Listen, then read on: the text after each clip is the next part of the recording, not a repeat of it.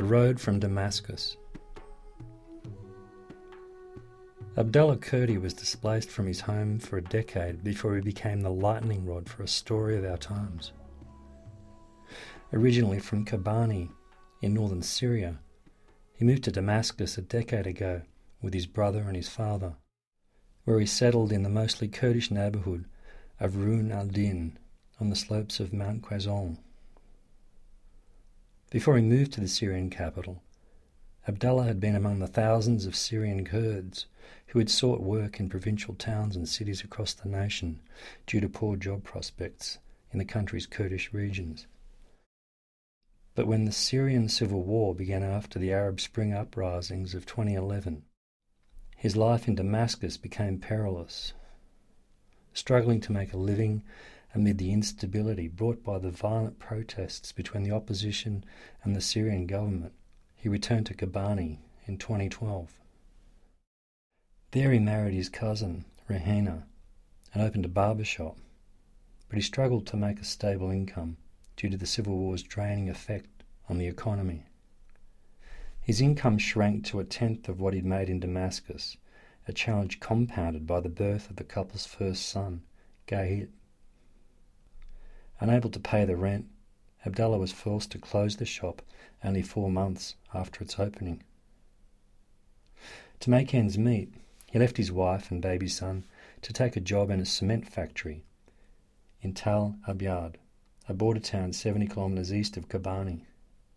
When government forces retreated from the Raqqa Governorate at the end of 2012, the Islamist groups Ara al-Sham and al-Nusra Front took control of the strategic border town. Abdallah was forced to flee again when al-Nusra thugs began persecuting Kurds in the town and surrounding villages. Returning to Kobani briefly, he then crossed the border alone into Turkey in search of work and safety from persecution. He moved into a share house in Istanbul and worked in a factory 25 kilometres away, but he struggled to survive because of the high commuting costs.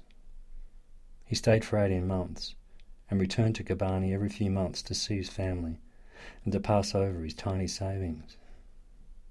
During this time, the couple conceived their second son, Alan, who was born in August of 2013. In September 2014, the situation in Kobani worsened after the Islamic State militant group launched a major offensive on the city. Most of Kobani was quickly overrun, and Rehanna and her sons joined the hundreds of thousands of refugees that were forced to flee. While most Kobanis fled to refugee camps in Suruk, close to Kobani, Rehanna and her sons escaped to Turkey to join Abdallah in the Eyüp neighbourhood of Istanbul. There the young family of 4 scraped by for a year, but their financial situation was precarious, with Abdallah doing only odd jobs on building sites. In good months, he could earn 800 Turkish liras, but sometimes much less. To ease their hardship, Abdallah's sister Tima, who had left Syria for Canada 20 years earlier, wired Abdallah 400 lira a month to pay for the family's rent. With Tima's encouragement, Abdallah and his brother Mohammed made their first attempt to enter Europe at the beginning of 2015. Their plan was to make safe passage and then sponsor Rehanna and their children from there. The brothers tried to cross the sea from Edim in southwestern Turkey, but the mission failed after Greek border guards caught them and handed them over to Turkish border police. After his brother Mohammed made a second successful trip into Europe, Abdallah decided to try again. He paid a smuggler $4,000, which his sister had given him, to spirit his young family across the Mediterranean to the Greek island of Kos, and then perhaps to Canada, where his sister had applied for their resettlement as refugees in Canada. Like many of the 300,000 refugees who had fled Europe by water that year, Abdallah and Rehanna knew some of the risks they faced, and might have heard of the bodies and maritime debris that were washing up on Turkish and Greek beaches. But by that stage they felt they had no other choice for a better life if they could just make a 10-minute boat ride across the water. At 11 p.m. on the evening of 1 September 2015, Abdullah and his family boarded a small, motorised, inflatable dinghy in the Akyar area of Turkey's Bodrum Peninsula. 16 people were in the dinghy, which was designed for a maximum of 8. It was one of 2 boats carrying a total of 23 people that set off that night, bound for Kos.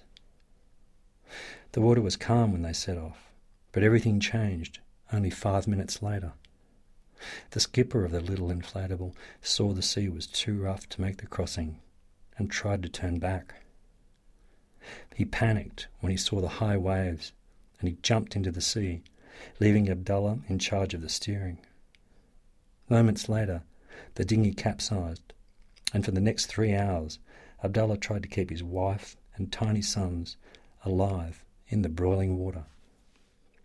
He thrashed about in the darkness, shuttling between little Alan, then to Galib, and then to Rihanna. In later news reports, he described lifting his children onto the side of the dinghy and begging them to cling to the deflating vessel, but slowly they slipped from his grasp. Only Abdullah survived, while the 2-year-old Alan, 5-year-old Galib, and their mother Rihanna were among a dozen people who drowned that night in the Black Sea.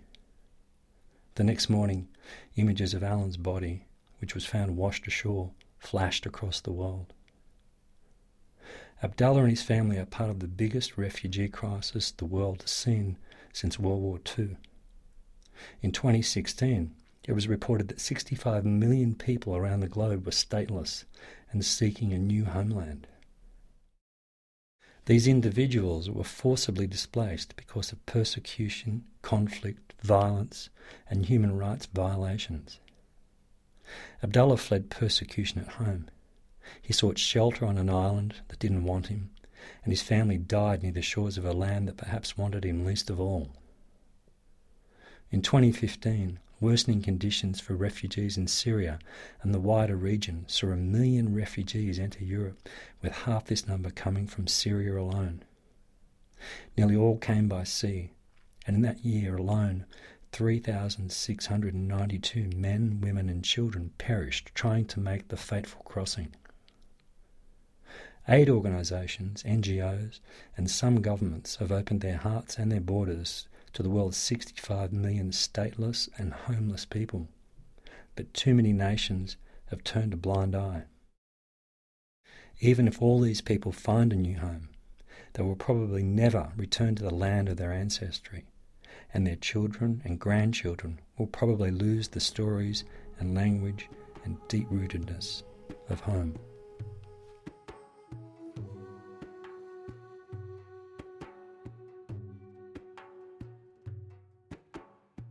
The atoms that make up our bodies are the same as those that comprise the land, the sea, the air and the cosmos. In the long history of the universe, the atoms in our bodies have been recycled and reconstituted billions of times and taken form in countless beings and entities.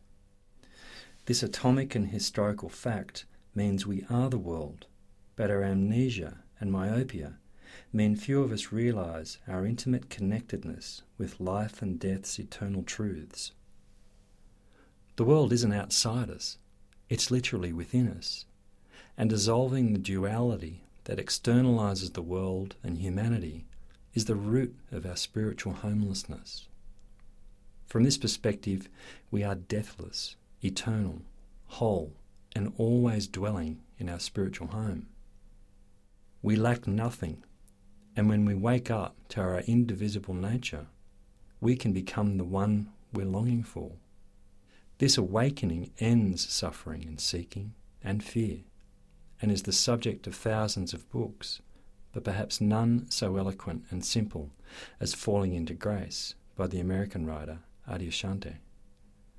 This may sound removed from the realities of life, such as the fate confronting Syria's refugees, for whom finding safety and safe passage to a new home seems impossible. Maybe it is. But finding one's spiritual sense of home is no less difficult in the affluent West, where increasing numbers of people live in relative isolation, almost never talking to their neighbours or family or friends. Feeling a deep sense of belonging is also a challenge for those of us living in megacities that never sleep. The same goes for billions of people tethered to screens and electronic devices. Too many of us are living outside of nature and the rhythms of life that bring groundedness, connectedness, wonder, and sanity. If we had the eyes to see and the hearts to feel, our home and salvation might be found in the most unlikely of places, which brings us to the extraordinary wisdom and beauty of the White Helmets, the subject of our next chapter.